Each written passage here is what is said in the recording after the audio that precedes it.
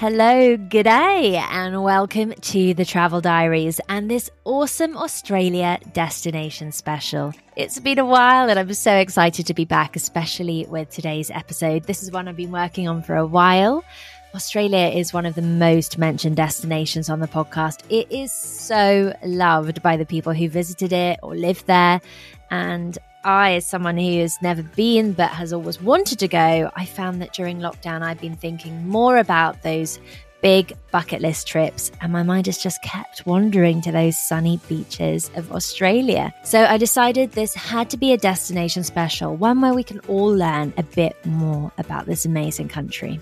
So we're going to go on an Australian adventure. We've got names like Rick Stein, Rachel Khoo, Dynamo, John Torode, and many more sharing their favourite Aussie spots. And I've enlisted the help of Australian destination experts who've helped me put together a kind of tour for all of us to go on with tips and suggestions along the way. So let's get started. Normally, many airlines operate to most Australian cities. The majority have one stopover in the Middle East or Asia. And in 2018, Qantas launched the first non-stop service connecting the UK to Australia with its flights from London to Australia's westernmost city, Perth. And it's here that we start our journey today. So what can I tell you about Perth? Well, it receives more annual days of sunshine than any other Australian city. It has this great cosmopolitan feel, but with beautiful beaches, the vineyards and distilleries of the Swan Valley on the outskirts. There's Rottnest Island, which is home to the world's happiest animal, the quokka,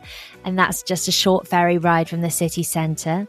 And the famous Margaret River wine region is just a few hours south. A quick hop on a domestic flight up the coast from Perth to the northwest corner gets us to Broome, a city in which the outback and the beach meet.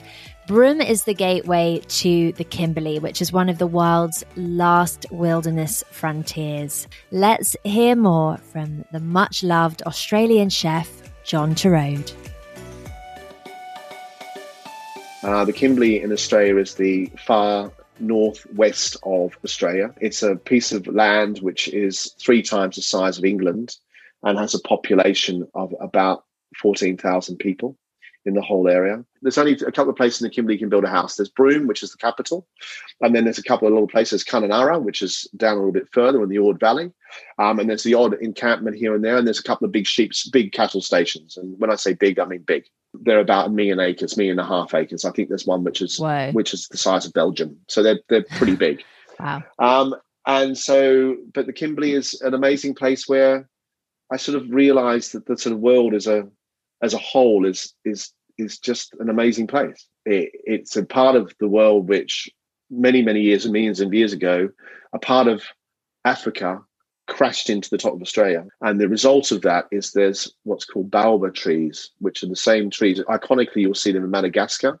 They're like a round tree that look like they're upside down. Yep. Well, they also appear in the Kimberley. They're the only other place in the whole world where they appear as the Kimberley in Australia. Oh, right. And so you've got this amazing world of wildlife, of nature, which has been every single year almost gets completely cleansed and gets completely washed away. And the people who have lived there for centuries are the Indigenous people of Australia, and they've somehow or another have their lives, and they've worked out how to their land to move here and move there and become nomadic and move around and get their own food and respect the wildlife and everything. But I learned a lot about myself because I sort of travelled. I travelled on ships across the coast, all the way along the coast for about 10 days, and I travelled in 4-wheel drives, and I did things I'd never done before. And just looked at the sky and looked at the earth and, wondered what it was that we were all about. And it was sort of quite a bit of an epiphany, I suppose. It sounds otherworldly. Oh, incredible. And sort of slightly prehistoric in what we know because there's been no modernisation, because there's no building whatsoever. And there's something called the King George Falls where you have to get on a boat first, which takes about 3 days to get there. Then you get on a little tiny raft, and that takes about 3.5 hours. And then you get to the top, takes another hour and a half. So you're literally on an all-day journey. And when you get to the top of this thing, it is the most amazing place. And there's an amazing piece of rock art, which is in Munpart, which is near Careening Bay, which is named after a British explorer. And it shows all these pictures of sea cucumbers and what looks like very different looking people. And the story apparently is that the Chinese used to go to Indonesia, and then from Indonesia they would actually come across, and you'd be able to walk from Indonesia to Australia, and they would actually stay there for 3 or 4 months cooking sea cucumbers and drying them out, and then going back to China with them thousands and thousands of years ago. And the indigenous people of Australia were allowing them to come and trading with the Indonesians thousands of years ago. Unbelievable. But of course, they could only stay for 3 months, because then the weather changed and nobody could live there. So it's amazing, amazing. And for me, if anybody ever gets a chance, it is a destination that the whole world, although they only let about 5,000 people a year in, because it's so small, but it is an amazing, amazing place. And you can't get around most of it without a 4-wheel drive. And there's beautiful parts of this, sort of lovely old homesteads that were cattle stations. And there's big old properties which are now looked after by indigenous people. I went heli fishing, where you jump in a helicopter and you go to a river, and then you go fishing. And as we're fishing, we sort of watch this crocodile go down a little bit further, and then, grab an egret and just literally take it from the side. I mean, it is prehistoric, and it is like something out, they talk about Jurassic Park. It is absolutely like that. We're heading now to South Australia's capital, Adelaide, less than 3 hours flight away. Previously, it was considered a bit of a sleepy city, but Adelaide's now home to a thriving festival calendar and small bar scene. And it's also bordered by award-winning wine regions. You've got the Adelaide Hills to the east, McLaren Vale to the south, and the Barossa Valley to the northeast. It's a great city for which to head north to the Northern Territory via Australia's famous Red Centre, whether by road or on the famous train, the Ghan, which I really want to do. En route is Australia's famous underground city, Coober Pedy, which Peter Grunert, the editor of Lonely Planet magazine, tells us about now. Going to Australia was a huge moment for me. So I wrote a feature about travelling in South Australia. It was such a privilege to be there. And so I travelled around, and it was about meeting different characters who've chosen to live in this extremely remote environment and quite different environments. So what is South Australia like in contrast to, and what are the major kind of cities that we might know in that part of Australia? So we flew into Adelaide. Adelaide, right. And we quite quickly left Adelaide, and we went up the coast first and foremost, right, to a place called Port Lincoln. We went into the outback. We met all these ranchers. We met Aboriginal people who took us on a bushwalk. And actually, before I hype up my own adventurous spirit too far, I'm going to make a confession, which is we set up what I thought was a bush tucker experience. So I thought I'd walk for 1 or 2 days with an Aboriginal guide, and he'd show me, witchetty grubs and other things that would challenge me. Yeah, I'm a celebrity. Maybe I'd watched that too much. So he turned up in a brand new Land Rover Discovery, and he lowered the tailgate, and he got out a bottle of wine and a picnic hamper, and he said, "I've baked you some scones, and I've been out gathering. It's the quandong season. So quandongs are these fruits that grow. They have an amazing taste, which I've never heard of them. So it's a kind of fruit which they grow in a tree, I understand, and I described the taste as somewhere between a mandarin orange and a guava, if that means anything, sort of right, like a tropical fruit sort of taste. And he'd made jam from these. He'd baked these scones, so it was cream scones and quandong jam. We sat on the tailgate watching the sunset and feasting on scones. So that's about as extreme as my bush tucker experience went. We ended up in a place called Coober Pedy. So Coober Pedy is well known for being an opal mining town.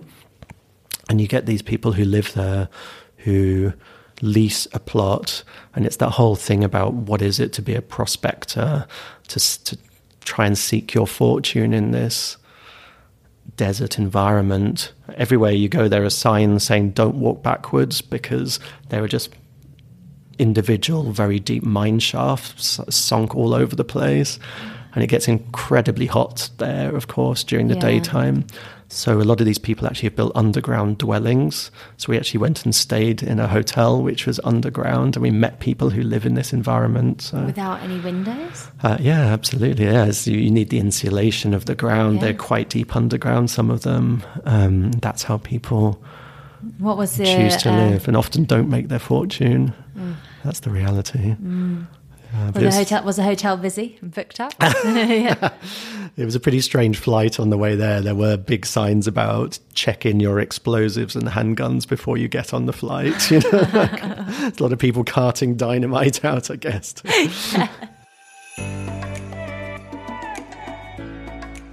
Next, legendary chef Rick Stein on his time living and working near Alice Springs in the Northern Territory, the place where he learned the most about himself. Well, it would be Australia, really. I was sort of fresh out of rather a sort of secure and family-based background, but my father sadly died around that time, and I'd sort of left to go to Australia as a way of sort of running away from problems at home. Yeah. And it was You couldn't have gone much further. You could not. But it was a rite of passage for me, and I was a rather sheltered, not particularly, I thought, adventurous boy, and I came out a lot more adventurous and a lot more aware of what goes on in the world, because I not only went there, I then went on to New Zealand and then Mexico and the States and Canada and then back through Europe. So I came back a different person, really. But it's Australia that I owe that was the most really, really formative time. I was like 19, 20. And I spent about 4 months out in the outback near Alice Springs working on a railway gang, which is basically people that looked after the track. Wow, very remote. It was very, very remote. You know, I've never forgotten the landscape there. And every time I sort of see someone, it's funny, in a recent program I went to Iceland, and it sort of reminded me, weirdly, of the centre of Australia, not obviously because of the temperature, but because of the enormity of nature when you're in a place where there's nobody. And the effect it has on you as a human being. And I know I've spoken to so many people that have been to Iceland since then and said the same thing. That it's a sort of must-go sort of place. The big skies. The big skies. Yeah. This sense of sort of, gosh, we are so meaningless, really. Amongst all of that. Yes. So 1920, that is such a difficult age for anyone to go through a loss like that. Would you say then that your travel in Australia was therapeutic for you? Yes, it certainly was. I mean, and I've always since then retained a love of Australia, which continues to this day. I just love the people there. I love the country, and I love their sort of can-do attitude. And does travel still serve the same purpose for you now, would you say? I mean, it certainly does. And I mean, you know, I suppose I go to Australia. I reckon I've been well over 100 times to Australia now. And whenever I get on the plane, right? How do you cope with that flight as a Well, I quite like the flight, actually. I mean, because generally I tend to go with BA only because they've all been to the restaurant in Padstow. So there's always one of the stewards saying, I was there at your place last week. And it's sort of, I don't know, it just feels more sort of natural to be on this sort of massive journey. And the flight itself I really love because I actually tend to listen to the radio or listen to music rather than watch films. I just relax. After leaving the ochre sands of the Red Centre, we head north to the top-end city of Darwin, famous for its balmy nights and outdoor adventures. Darwin has a strong Aboriginal history, with the city's galleries and museums filled with incredible Aboriginal art. It's the gateway to the world-famous Kakadu National Park, which is Australia's biggest national park, the size of Slovenia, to give you a bit of context. Picture sweeping sunburnt gorges, sky-high waterfalls and colour-soaked outback sunsets. From Darwin in the north, we now head to Queensland, east of the Northern Territory, a state known for good reason as the Sunshine State. Brisbane, its capital city, is known for its amazing outdoors lifestyle and the white sand beaches of the neighbouring Gold Coast. There's the turquoise waters of the Whitsundays and, of course, the Great Barrier Reef. Today, Lonely Planet founder Tony Wheeler takes us to the far northern tip of Queensland, to the Torres Strait Islands. Torres Strait, the islands that go between the north of Australia and Papua New Guinea. Right. And there's 274 of them, 12 or 14 with people living on them, but the rest uninhabited. And some of them are really, really beautiful. And they've got virtually no tourists at all, hardly anybody.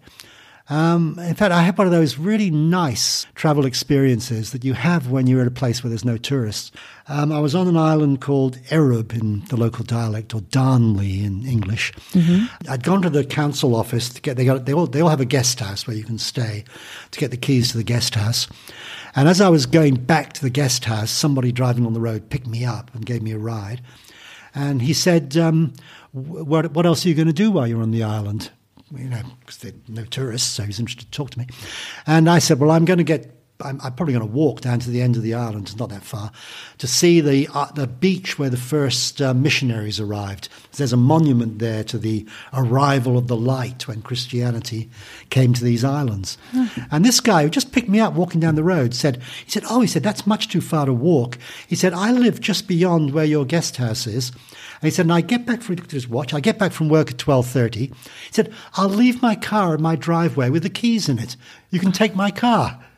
So, he didn't even know my name. Isn't that great? So you can wonderful. go to places in the world today where people will pick you up walking down the road and hand you the keys to their car. So I did. About 1 o'clock, I walked over there and yes, the keys were in the car and he wasn't around, but I got in his car and I drove it down to the end of the island, only about 10 miles.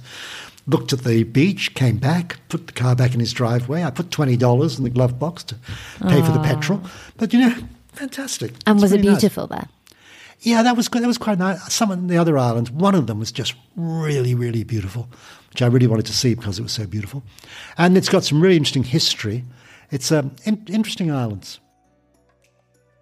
From the northeastern tip of Australia, we make our way south from Queensland to New South Wales, passing the famous Byron Bay, as we continue along the coast, stopping where so many trips begin, in Sydney. To give us a taste of Sydney living, we hear from Rick Stein, who actually divides his time between the UK and living in Sydney, and TV chef Rachel Khoo. How about a favourite city? Well, I suppose I'd have to say Sydney, really. Yeah. I'm only saying I'd have to say it because I go there so often. What is it about Sydney that you love? The thing about Sydney, unusually, and there's a few other cities around the world, is it's on an ocean. It's not on a river, it's on the ocean. Mm. And the other thing is that there's a lot of really lovely ocean beaches in Sydney, plus the main town is in a big estuary. So even if you're not on a surfing beach, you've got these fantastic beaches in the sort of like Sydney water area.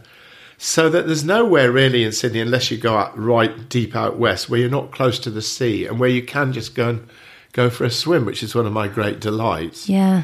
Plus the climate isn't too bad. And the food is fantastic. Yeah. And I've witnessed that because I've been going to Sydney, since I was 19. These days, the standard of cooking is so high.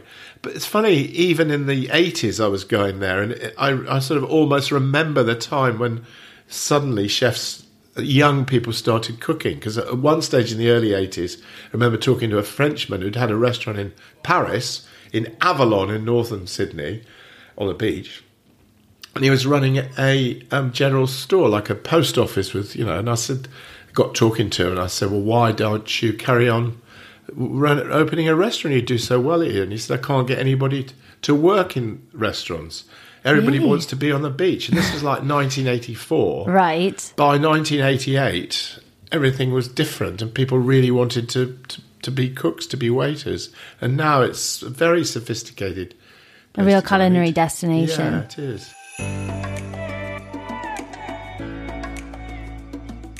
Favourite city? I love Sydney. I have a soft spot for Sydney. So last year I was filming there, another TV show. But getting up in the morning, I'd get up super early before I started filming, head to the beach. I'd go for a bar class, so do an hour workout. Then I'd do a couple minutes, like 10 minutes meditation on the beach, get a green juice. And I was like, this is the life. I feel super healthy and fit and like really energized. Sun's shining. The sun is shining. I was like, it does help. The great weather, and the food scene is like really diverse and vibrant as well. From Sydney, we now head 3 hours drive to the west through the Blue Mountains. We reach a secluded spot called the Wolgan Valley. Today we hear from world-famous superstar magician Dynamo about his experience staying there.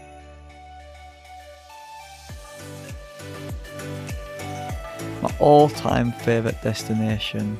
I'm probably going to say my favourite place was in Australia. And it was a place, it's about 3 hours outside of Sydney, called Wolgan Valley in the Blue Mountains. Oh, right. Okay. So what's it like there?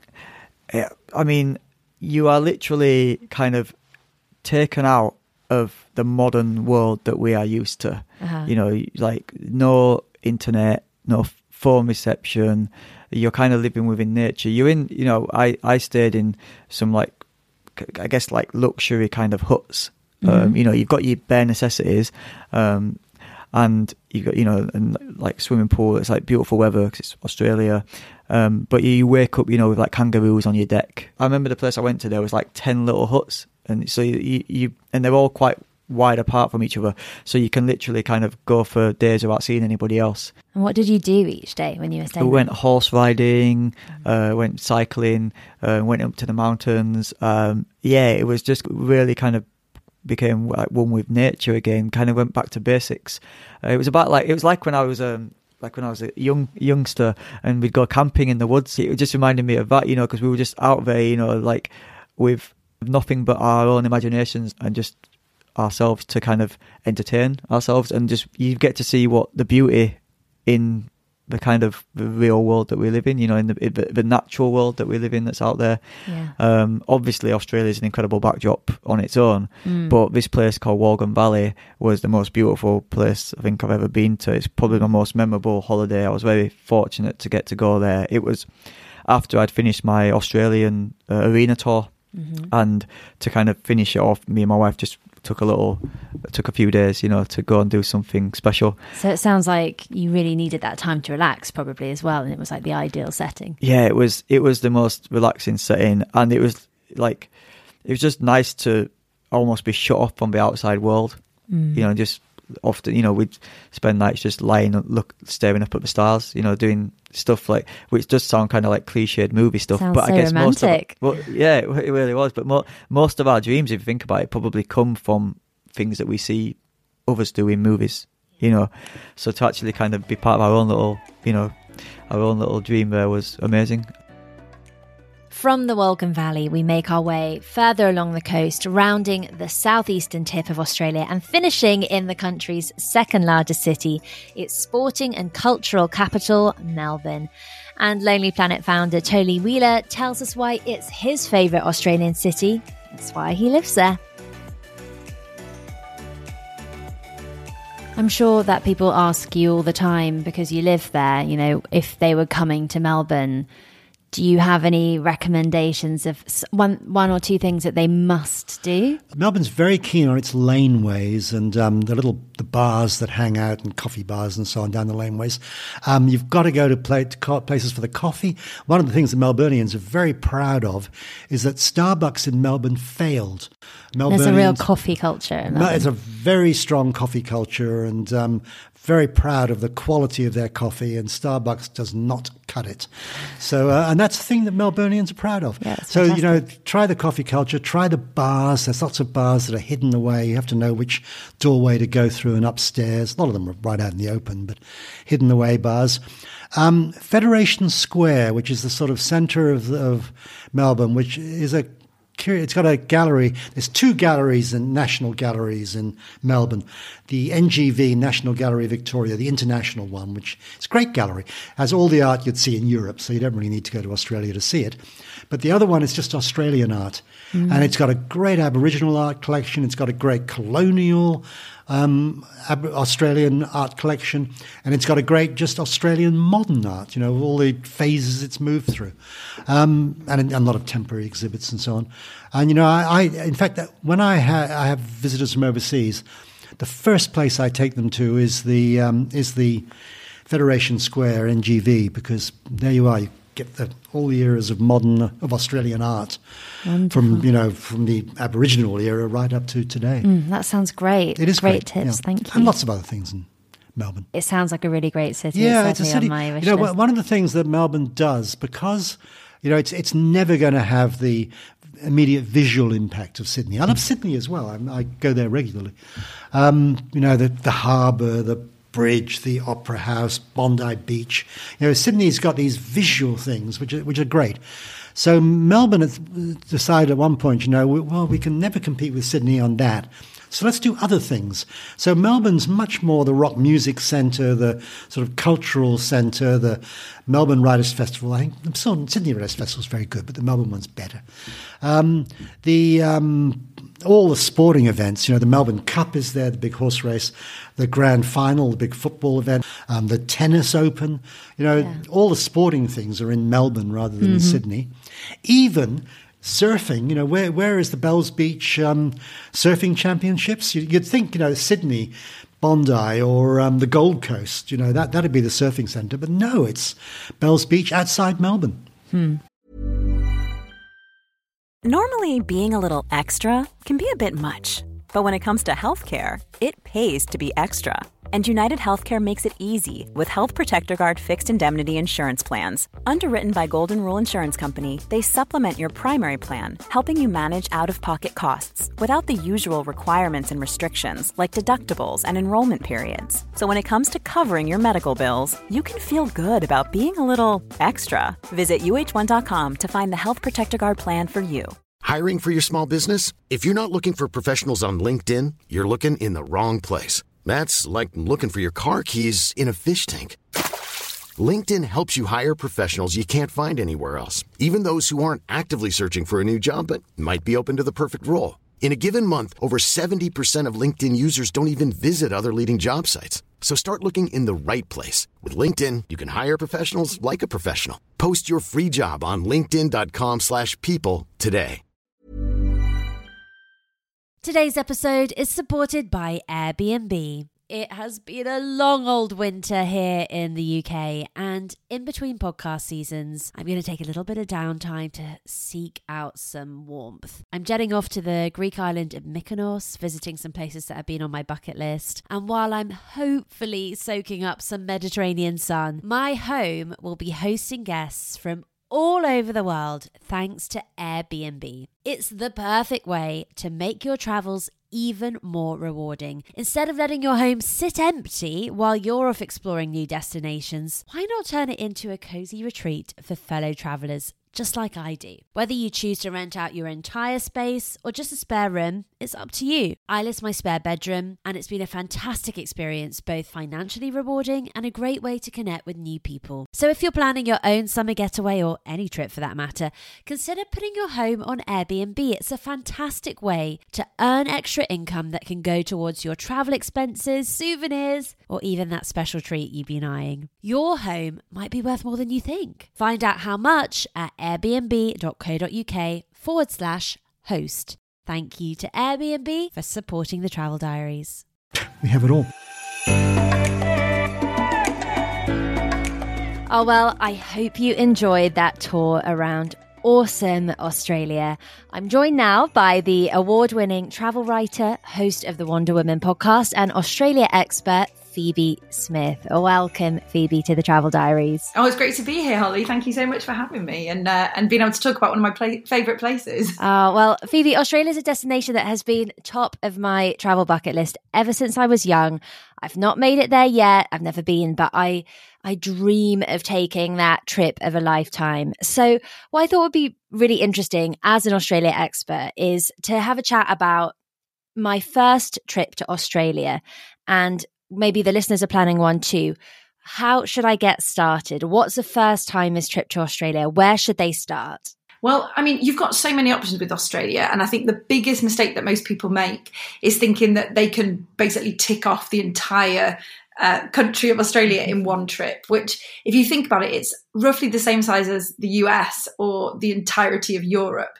So you would never attempt to go and do that in one trip. No. But a lot of people, for some reason, think, oh yeah, Australia, that's my 2-week holiday sorted, because it's absolutely massive and there's so much to see. And the problem is, if you try and rush it, you will hardly see anything at all. You'll just spend most of the time in a car or a train or jumping on and off planes. So I think, really sort of hone in on what bits you'd like to see and know that it has endless potential to go back again and again and again. Mm-hmm. I mean, I lived in Australia. I was very lucky. I lived in Australia for a year, working and living in Sydney. And then I travelled around. I had 2 months at the end to travel around. And I go back every year for at least sort of 6 weeks, and I still have so much more to see. Wow. So there's that much to do, and there's always new things happening there. So there's so much choice depending on what your interests are. So it feels like obviously there's a lot to see and a lot to cover.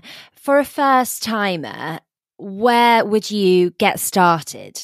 Well, a lot of people think the obvious, don't they? So Sydney or Melbourne are the two kind of places where people look to fly into. Mm-hmm. And, of course, very iconic, great places to start. But there are other options which sometimes can either be cheaper with flights or just sort of flip the perspective a little bit. So we've seen direct flights that started to Perth in Western Australia. And there's the option of going to Adelaide, which is the capital of South Australia. There's Brisbane in Queensland. So there's different places where you can start, which could then make a nice loop for you. And internal flights are so regular and very good value. There's also the idea of doing a road trip, which can be loads and loads of fun. And I've done that myself several times. And of course, the trains.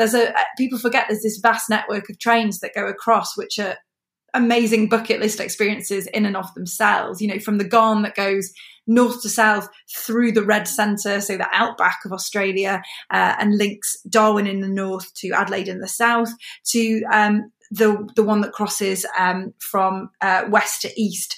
So it's it's such a big question because it's so big. There's so many places to start.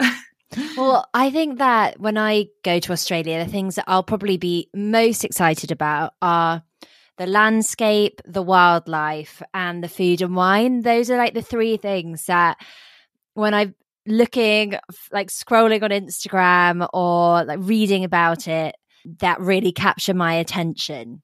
Yes. So you're in total luck there because Australia has all of that in abundance and pretty much in every state. So you even probably need to narrow it down further to what kind of wildlife, what kind of wine you like, whether you want to see coastal landscapes, whether you want to see outback landscapes. There's so much. I mean, I'll talk you through a few of my favourites. Oh, that'd be great. So I think the first time I went, I did the Queensland coast. And Queensland's really great because you have obviously off into the sea, you have the Great Barrier Reef, which, you can go whale watching, you can swim with minke whales if you go at the right time of the year. Mm-hmm. Just seeing the reef itself is absolutely incredible.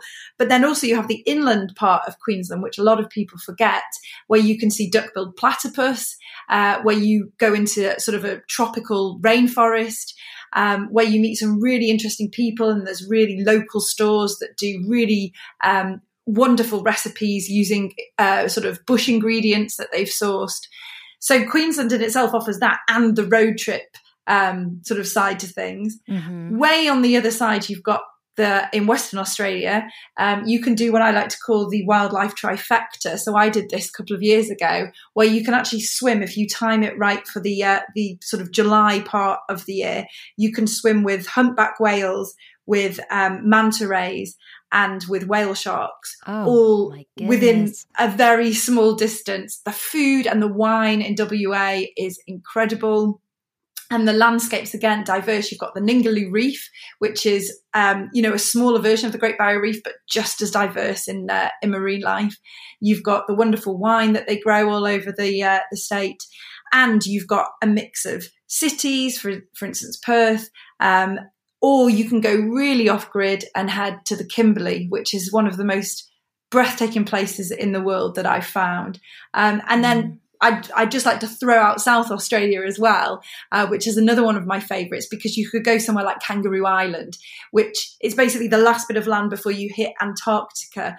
And it's just so diverse. It's like Australia in miniature. So they have this wonderful trail there called the Wilderness Trail.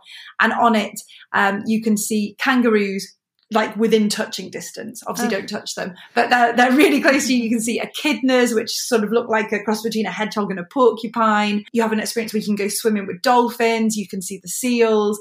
It's incredible. And again, all this locally made food. You have honey from bees, which are the purest form of the Ligurian bees that you'll find anywhere in the world. And again, wonderful wine, craft gin, if you like a bit of that. And easy reach from the city of Adelaide. So yeah, really, I could fill your whole podcast just recommending places, and I still wouldn't have covered enough of Australia that you'd want to see. I'm sitting here thinking, how can I get to Australia soon? And can I move to Australia? It's like the thoughts are like ticking around my head. I mean, as you say, there's just such a diversity of landscape, and I also think that after such a difficult kind of 15 months or so, when it comes to travel, open space and kind of vastness is actually very appealing. And when I picture the landscapes of Australia, they're some of the most beautiful that the world has to offer us. Oh, they definitely are, and so very diverse. As I said, rainforests, outback sort of desert, the when you go to somewhere like the Red Centre and you see Uluru and the Great Barrier Reef, it really is one of those places where you're just constantly surprised and constantly in awe of what you see all around you. And if there was one thing synonymous with Australia that you would say is essential to include in my dream future trip, what would it be? Well, I do think that every trip should have Aboriginal culture as part of it. I mean, these are, the ancestors, the oldest living culture in the world that go back, you're looking at 60,000 years they've been in Australia. And their whole culture and way of life is so tied in with the landscape that you see, including, we've recently seen pop-ups in places like South Australia, in Adelaide, where you can try sort of modern cuisine, but infused with bush foods, because, they were surviving off the landscape, and not just surviving, thriving in this landscape. And I think if you miss out the Aboriginal heritage of the country, you just miss out on really understanding what the whole place is about. And people think of going to Uluru and seeing this incredible sort of monolith orange rock, but actually for me going there, it was learning about the stories of the indigenous people who lived around the rock and made made the paintings on the rock under the overhangs, knew where to go to certain billabongs to get fresh water and to fish, and it just made the whole landscape go from being what seemed like desert land in the middle of nowhere with this huge impressive rock to a living landscape that would be a beautiful place to call home. What a wonderful place to get to so Uluru is Ayers Rock, right? Yeah, so this is what we've seen in Australia, that they have been over time been changing the names from kind of the English names to respect the Aboriginal heritage. So Uluru is the traditional name for Ayers Rock, and it's wonderful. It's wonderful to see that, and again, it's just constantly pointing you in that direction of the history of the place, which goes back so far compared to European settlement. And I just find the names themselves, mean certain things, and you learn about that from the ancestors about why things are called a certain place. And it just adds a hugely important dimension to any trip. Well, Phoebe, thank you so much for joining me, reflecting on this incredible country. I am, oh my gosh, you made me even more inspired to visit now. So, thank you so much for sharing your knowledge with us. And I hope everyone is as inspired as I am to visit Australia. Oh, thanks, Holly. Well, there we go. Awesome, Australia. Don't forget that all the destinations mentioned in today's episode I've listed out in the podcast show notes. And for more information about Australia, I'd suggest heading over to australia.com. That's the tourist board website, and it has just heaps of information about all the different regions mentioned today. Also, check out the travel pages of all the national newspapers and travel magazines. They have great destination guides online, which are generally really helpful with recommendations and new openings. You've actually asked for more destination specials, so I'll be back with one more in a couple of weeks, and then season 5 kicks off shortly after that. Oh, gosh, that's come around quickly. So I'll be back very soon. In the meantime, take care and safe travels.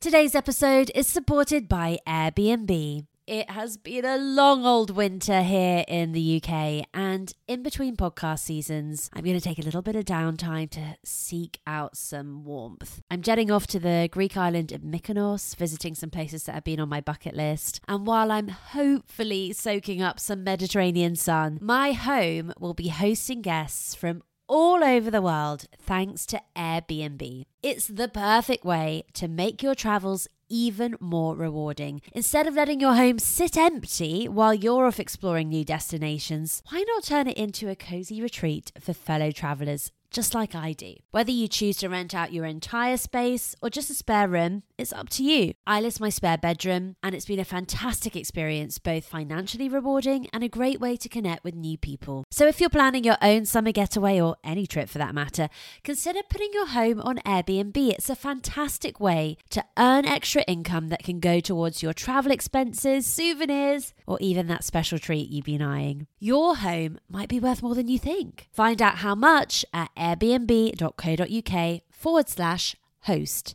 Thank you to Airbnb for supporting the Travel Diaries. Want flexibility? Take yoga. Want flexibility with your health insurance? Check out United Healthcare Insurance Plans. Underwritten by Golden Rule Insurance Company, they offer flexible, budget-friendly medical, dental, and vision coverage that may be right for you. More at uh1.com.